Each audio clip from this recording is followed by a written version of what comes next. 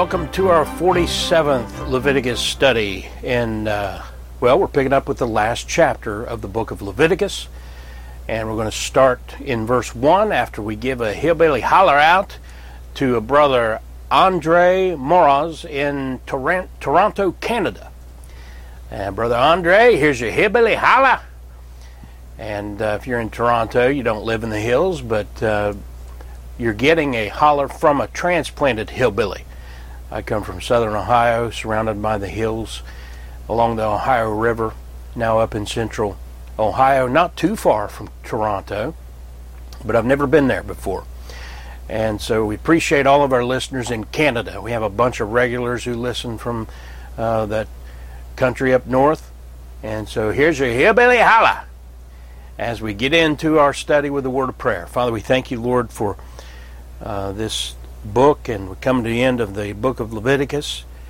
It's been an amazing study. I've learned a lot as I've prepared these studies, and I can only hope and pray that those listening are learning a lot, and some of them have written to tell us how much they've learned and appreciated these studies, so we're thankful for that.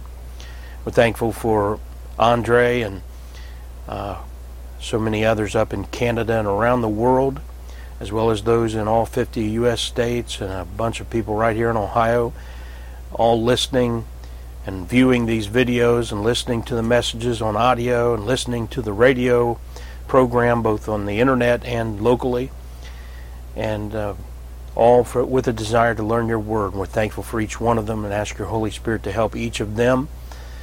But I believe most of those listening would be in agreement with me as I pray, come quickly, even as you help us in our studies in the meantime. In Jesus' name, amen. So as I said, we're now at the final chapter of the book of Leviticus. And some of the more ridiculous, or you might call them just foolish commentators, come to this chapter and they even doubt that it belongs here. And just let you know, if you see that, you shouldn't even be reading what that person is writing. That's not a Bible believer for certain. There's no reason to jump to what is really a satanically inspired conclusion, trying to rip parts of your Bible out. After giving all the commandments and instructions for the ceremonies and ordinances, we come to this final chapter, which is basically a closing word, and it'll deal with voluntary vows. And then it abruptly ends with a final verse as a word of closure. And it's just as though God knew that there would also be a book of Numbers and Deuteronomy in the Torah. And of course he did know. Deuteronomy will be called the second law. That's what that word means. After this accounting of the law in Leviticus and the original 10 Commandments and laws given in Exodus.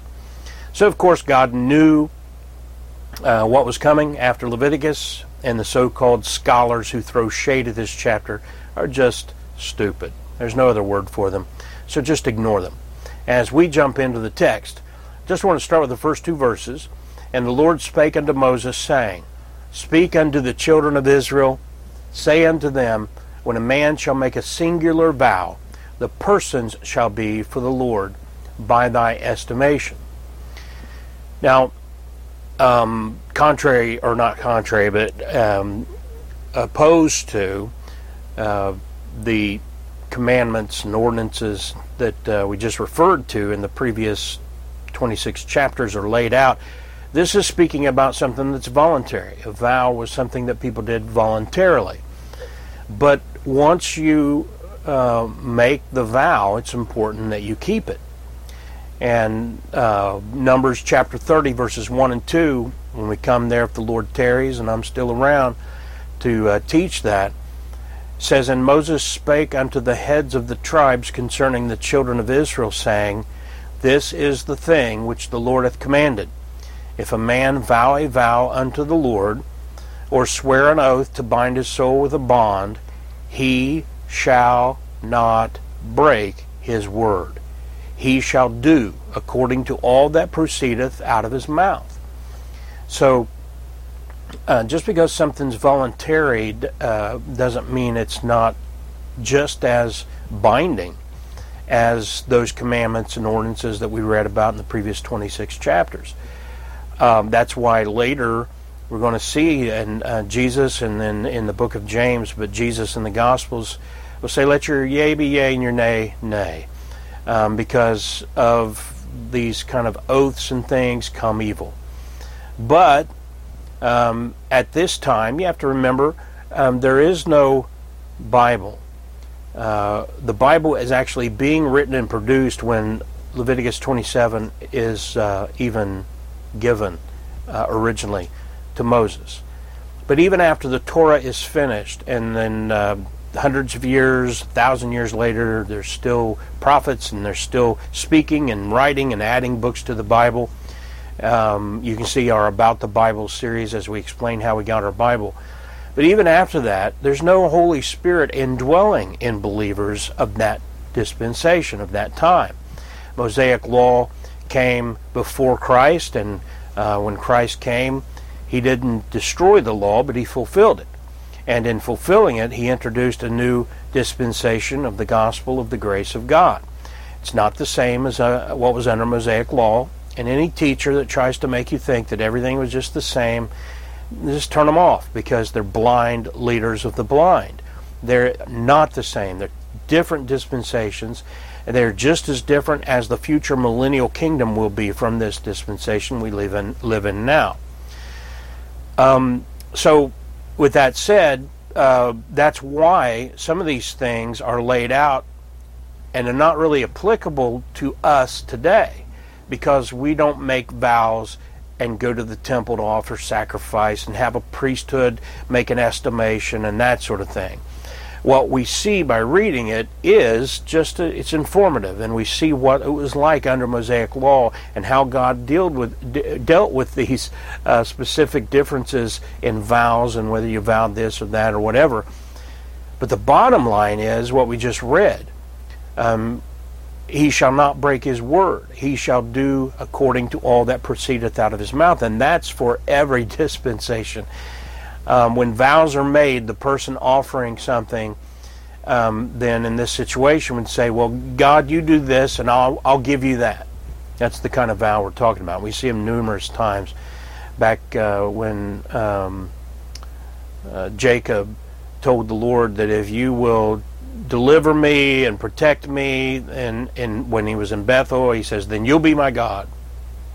And we shouldn't make that kind of vow today. But again, it's a different time, different circumstances. So God allowed for the person to make these vows, and he honored them when they honored their word. But he also allowed for the person making the vow to then redeem the thing, whether it was a person, another person, like a child, or whatever, a thing, an animal, or land, or a house, or whatever. And the instructions that follow as we continue reading here in Leviticus 27 explain how the priests were to estimate the value in shekels of the thing being redeemed. So it's kind of like, and it's not the same, but it's kind of like you put something in hock down at a pawn shop, and you want to get that thing out of hock, then you make a payment, and then there's fees and things involved in that. Similar to that, when you make a vow under Mosaic law, then you would go to the priest at the temple and deal with these things. We don't have a priesthood, we don't have a temple, so obviously we can't and don't do that today, but it's all very strange to us, and so we always have to keep in mind those facts. And even those today who pretend to be law keepers, like the Adventists, Judaizers of different sorts, black Hebrew Israelites, the Hebrew roots people, the Armstrong cults of following Herbert and Garner, Ted Armstrong, and whoever is over those cults now. They call themselves the Church of God, and they're not. They have no such system today, and they can't actually keep the law, even though they pretend to. But keeping in mind that then this is under Mosaic law, we can then glean certain things from them as we continue reading verses 3 and 4. And thy estimation shall be of the male from 20 years old even unto 60 years old.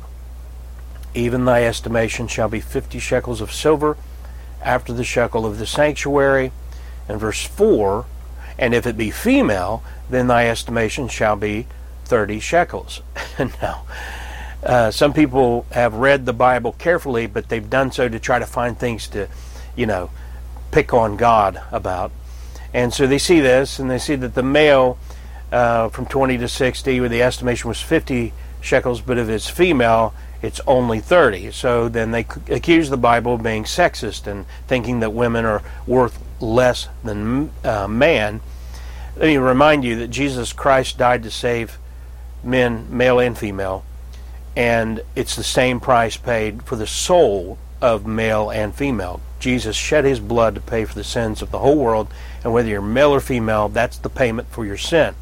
This is talking about a particular thing, and that is the fact that when you vow a person, and say it's your son compared to your daughter, it's not that men are inherently worth more than women. It doesn't make that case here.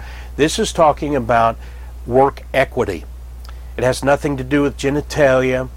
It's solely concerned with the practical work equity in valuing the persons involved here. It's actually cutting people some slack if it's a woman or a female, a young lady, say that's your daughter that you have presented in your vow, then it would be less to redeem her than the male, and that'd be a relief to the family. But even today, you just think about it, a talented athlete in a popular sport makes way more money than you do, unless you're one of them. And we welcome popular athletes from talented athletes from popular sports, as I said, but I don't know of any listening here. But so the probability is that I'm talking to somebody who's not making millions of dollars a year, and that's why there are females in the WNBA and others who are making way more money than pretty much anybody I think is listening right now. It's about your skills, and you have to make yourself worth something. My dad told me that, and I didn't listen. When I was in high school, he said you have to acquire a skill that makes you valuable if you want to make more money, and that's why a doctor makes more money than a auto mechanic, for example. Auto mechanics, I can't do that. Bring me a car, I cannot fix it. I can help you with a little, changing the oil. Sometimes I can diagnose whether it's probably the battery or the alternator. I can kind of narrow it down to that. But I am no mechanic. So who are you going to pay more to work on your car? The mechanic, not Greg. And who are you going to pay if you need surgery? You're going to pay the surgeon. You're not going to pay someone who can't do the surgery to try and then pay them what you'd pay a real doctor. So that's as simple as it is. Nothing more really needs to be said, except watch out for people like that they're always trying to find reasons to not have to obey God's word, not have to believe the gospel and be saved. It's because they love their sin, and so they attack the Bible and try to figure out ways around it, loopholes and such. Well, that can't be God's word. It thinks men are worth more than women. And yes, when it comes to the kind of work being done in that day, a man was worth more. But when it comes to your soul, God knows you're all worthless. But in spite of us being worthless sinners, Christ died and shed his blood and made the same payment to save every single one of us. Verse 5 says, back in Leviticus 27, and if it be from 5 years old even unto 20 years old, then thy estimation shall be of the male 20 shekels, and for the female 10 shekels. So, ageism. Well, from kindergarten to age 20, kids for the most part are not fully mature. They're not physically or mentally mature. They're mostly unskilled, especially today. But even back then that was the case. They're not very responsible. They're not as trustworthy. They're not tried and true. They haven't demonstrated their abilities yet. Hence, men and women under the age of 20 were regarded and estimated less than 20 up to age 60 in regards to the estimation of their worth in work equity. Now, you ask any typical mother, and you ask her if her 5-year-old little boy is worth as much as any other person on the planet, and she'll say yes. But that's not what we're dealing with here. We're dealing with work equity. And for that reason, ages 5 to 20 was worth less than above 20, or 20 and above up to 60. But then verse 6 says, and if it be from a month old even to 5 years old, then thy estimation shall be of the male 5 shekels of silver, or for the female thy estimation shall be 3 shekels of silver. And again, this is based on potential worth. And yes, a male child under this system was going to be worth more in pure occupational income, the ability to produce. The male would be slightly worth more, 5 shekels instead of 3 shekels over the female child. And then verse 7 says, and if it be from 60 years old and above. So now we're at the other end of the age spectrum, to those of basically what we call retirement age. But they're raising the retirement because Social Security is running out of money because the crooks in Congress spend it on all kinds of other things. But that's enough for another issue, another time. But if it be from 60 years old and above, if it be a male, then thy estimation shall be 15 shekels, and for the female, 10 shekels. Just a slight difference. But the difference between the male at 60 years of age and above, and look at what it was in verse 3. Went from 50 down to 15. Lost 35 shekels once he turned 60. Why? It has nothing to do with male or female. It has to do with work equity. And listen, I'm nearing my 54th birthday at the time of this recording. I am nowhere near as fit as I was 17 years ago when we began BBF. By the time I'm 60, I'm not sure I'll be able to keep up with the rigorous schedule that I keep now. I'm not bragging or anything, but I'm just telling you, I get up usually by 8 a.m., 8:30 at the latest, unless I'm sick or something. And I go and go and go until, I stop long enough to eat lunch, and then I stop long enough to eat dinner, and even after dinner, I slow down a little bit, but a lot of times, even when I'm hanging out with my wife or watching TV or whatever, I'm double tasking. I'm doing things. So I don't know if I'll be able to do that after I hit 60, 65, if the Lord tarries. I don't expect to be here that long, so I'm not worried a whole lot about it at this time. But that explains that. That's what that's all about. Now I want to read verse 8 says, but if he be poorer than I estimation, then he shall present himself before the priest, and the priest shall value him according to his ability, that vowed shall the priest value him. So now we see that accommodations were made for those in poverty, as we now see the estimation for animals beginning in verse 9. I want to read through verse 13. These are short verses, but they're also dealing with some of the same sorts of things. Verse 9 through 13 says, and if it be a beast whereof men bring an offering unto the Lord, all that any man giveth of such unto the Lord shall be holy. He shall not alter it nor change it, a good for a bad. In other words, you bring the animal, it should be a good animal, a fit animal, and you shouldn't then say, oh, I want that one back. I want to put the broken back in there. You're not supposed to do that. And if he shall at all change beast for beast, then it and the exchange thereof shall be holy. Verse 11, and if it be any unclean beast of which they do not offer a sacrifice unto the Lord, then he shall present the beast before the priest. Verse 12, and the priest shall value it, whether it be good or bad, as thou valuest it. Who art the priest? So shall it be. And verse 13 then says, but if he will at all redeem it, then he shall add a fifth part thereof unto thy estimation. That's 20% basically.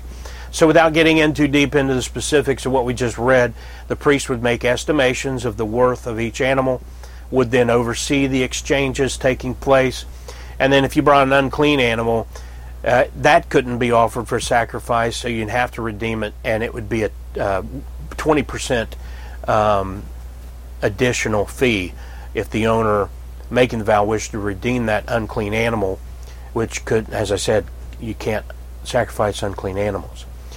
So let's continue in verses 14 and 15. And when a man shall sanctify his house to be holy unto the Lord, then the priest shall estimate it, whether it be good or bad, as the priest shall estimate it, so shall it stand.